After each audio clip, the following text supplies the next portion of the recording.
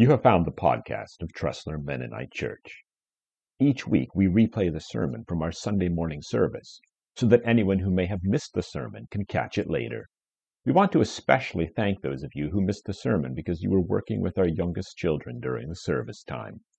This sermon was from October 10th, 2021. The opening scripture was read by Nathan Bechtel. The sermon text was the book of Philemon. The video you will hear mentioned is the Bible Project video on the book of Philemon. We watched this video before the sermon. You will find a link in the show notes. You can certainly keep listening, but if you want, you can pause and watch that video now before you continue with the sermon. Paul, a prisoner of Christ Jesus, and Timothy, our brother, to Philemon, our beloved brother and fellow worker, and to Apphia, our sister, to Archippus, our fellow soldier, and to the church in your house, grace to you and peace from God our Father and the Lord Jesus Christ. I thank my God always, making mention of you in my prayers, because I hear of your love and of the faith which you have toward the Lord Jesus and toward all the saints, and I pray that the fellowship of your faith may become effective through the knowledge of every good thing which is in you for Christ's sake. For I have come to have much joy and comfort in your love, because the hearts of the saints have been refreshed through you, brother. Therefore, though I have enough confidence in Christ to order you to do what is proper, yet for love's sake I rather appeal to you. Since I am such a person as Paul, the aged and now also a prisoner of Christ Jesus, I appeal to you for my child Onesimus, whom I have begotten in my imprisonment, who formerly was useless to you, but now is useful both to you and to me. I have sent him back to you in person, that is, sending my very heart, whom I wish to keep with me so that on your behalf he might minister to me in my imprisonment for the gospel. But without your consent, I did not want to do anything, so that your goodness would not be, in effect, by compulsion, but of your own free will. For perhaps he was for this reason separated from you for a while, that you would have him back forever. No longer as a slave, but more than a slave, a beloved brother, especially to me. But how much more to you, both in the flesh and in the Lord? If then you regard me as a partner, accept him as you would me. But if he has wronged you in any way or owes you anything, charge that to my account.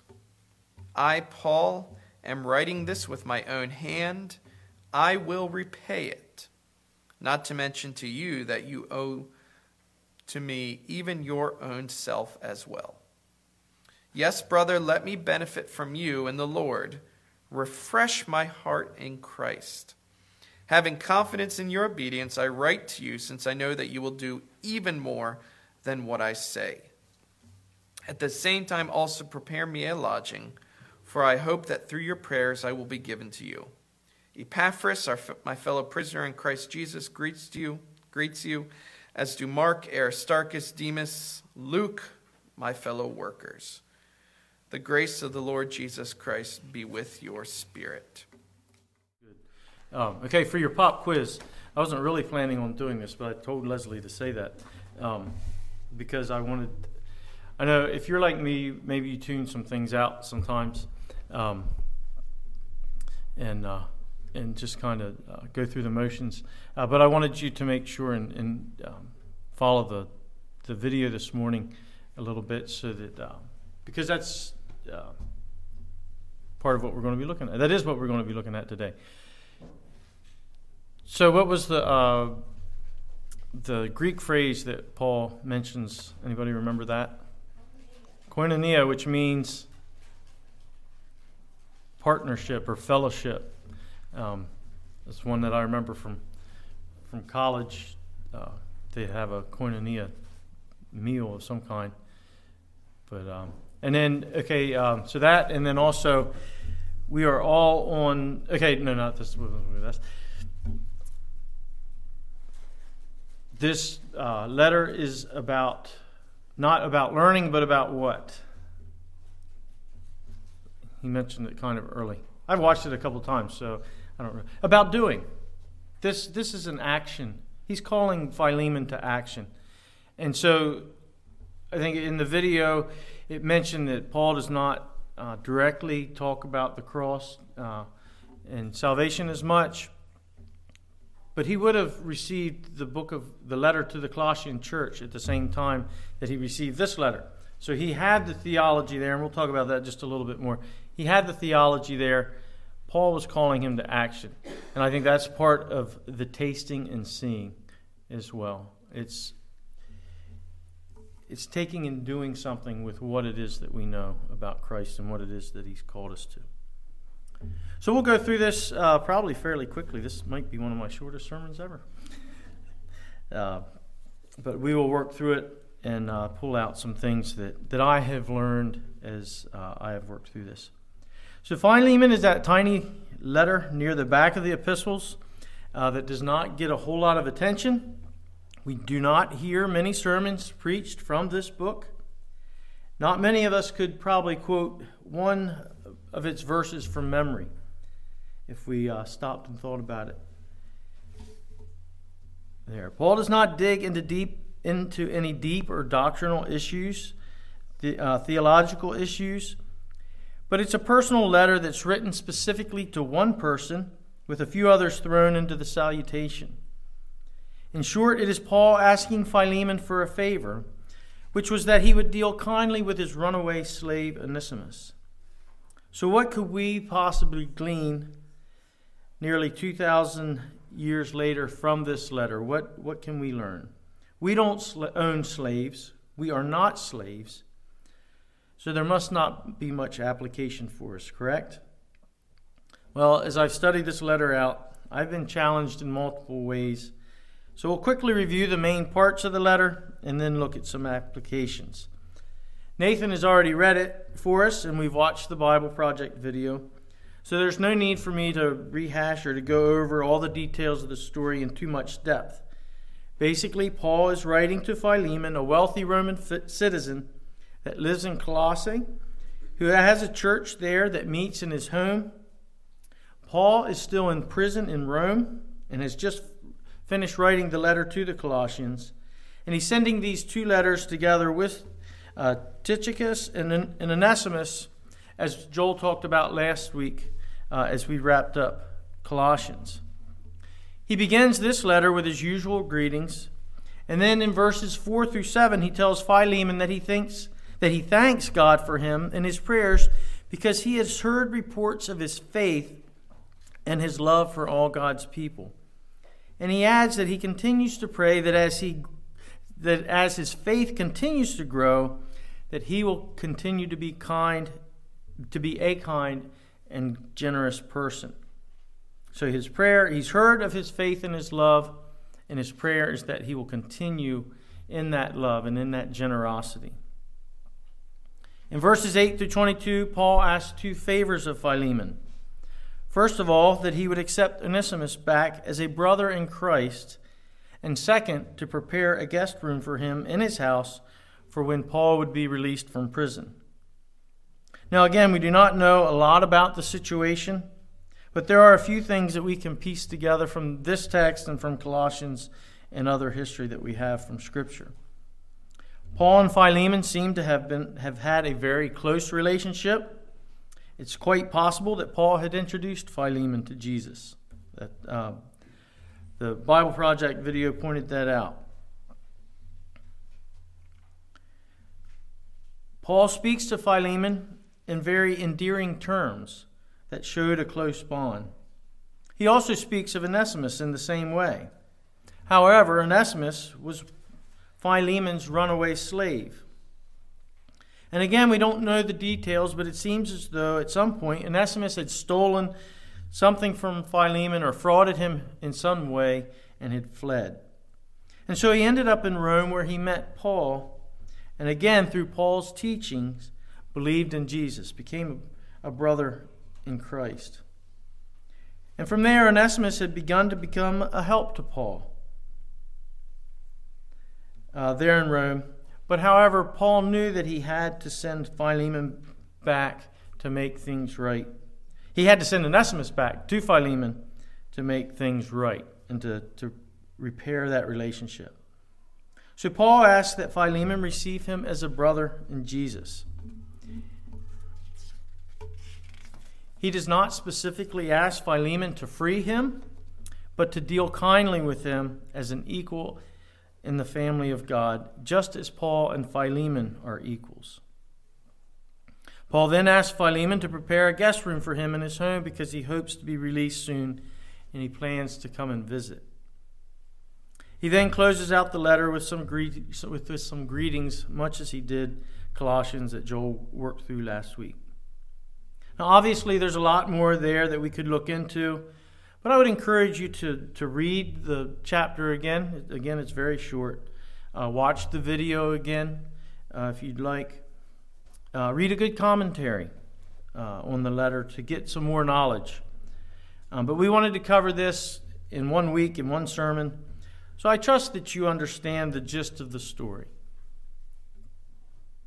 Paul, who's a prisoner, writes to a slave owner whose slave has run away, and he's asking this slave owner to take this slave, who is now a brother in Christ, back as part of God's family on equal footing, and to forgive him and to repair that relationship.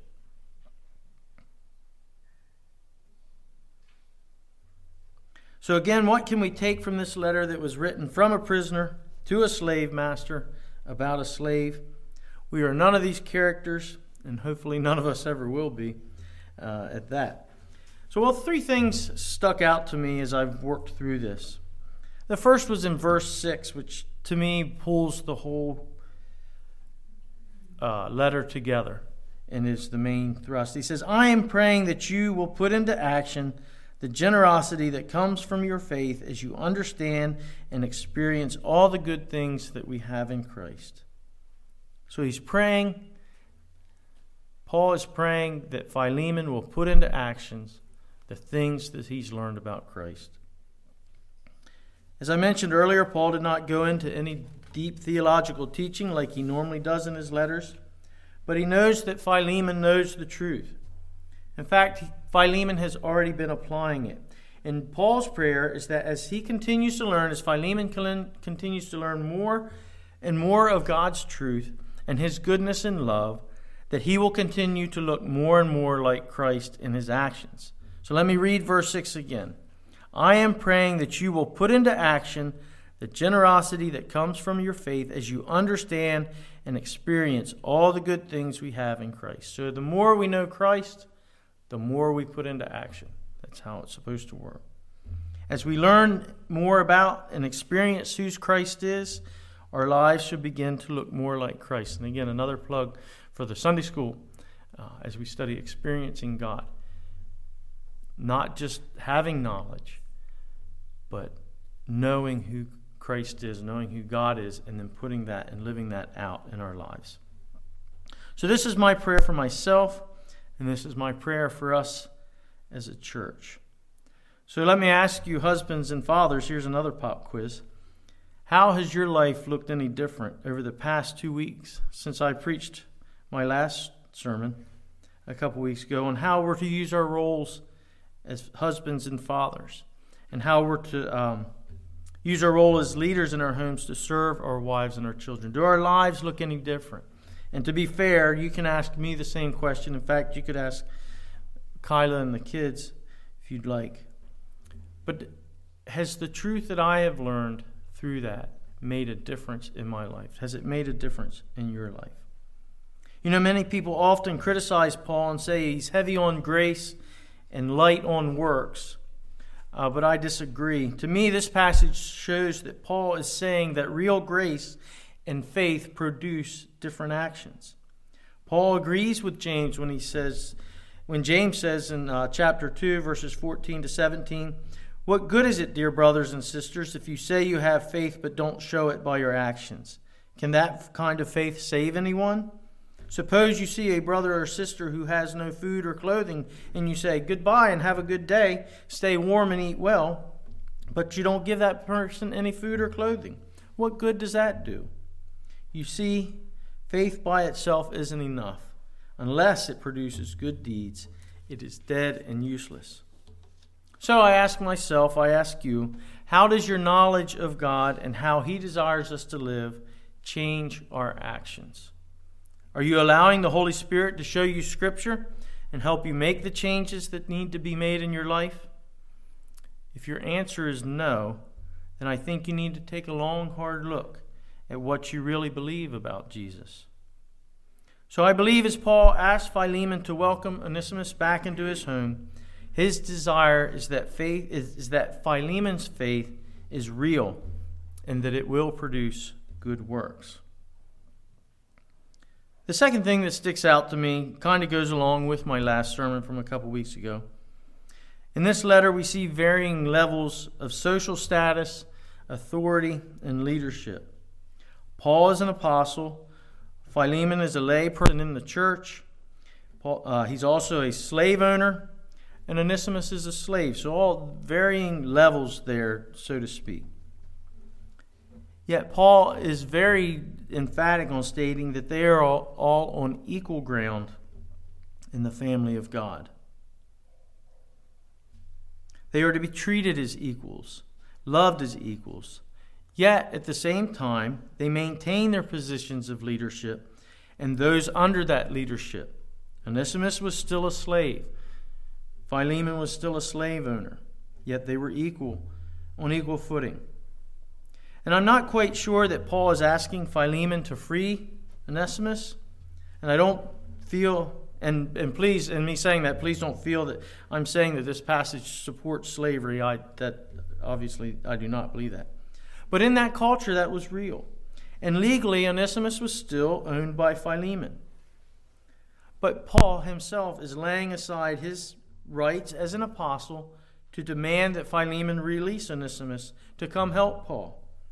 He is asking that Philemon lay aside his rights to punish Onesimus for the wrong that he had done to him and to receive him just as he would receive Paul. Onesimus could have remained on the run as well and not returned to Colossae. Yet he submitted to the work that Christ was doing in his life as well. So again, in the leadership roles that God has given us, and all of us in some way, shape, or form are in some kind of a leadership role or will be at some point in our lives, or in our roles under someone else's authority. And again, obviously, we are all under someone else's authority. We are to put the other person's wants and needs above our own to the glory of God. Christ calls us to lay down our own agendas and rights at His feet and to live the way that He has called us to. And that kind of leads into my final point of application. Paul paints for us here a beautiful picture of what laying aside one's rights looks like, and a picture of what it is that Christ Himself has done for us. And he says to Philemon in verses 17 to 19, "So if you consider me your partner, welcome him as you would welcome me." So Philemon, welcome Onesimus as you would welcome me. If he has wronged you in any way or owes you anything, charge it to me.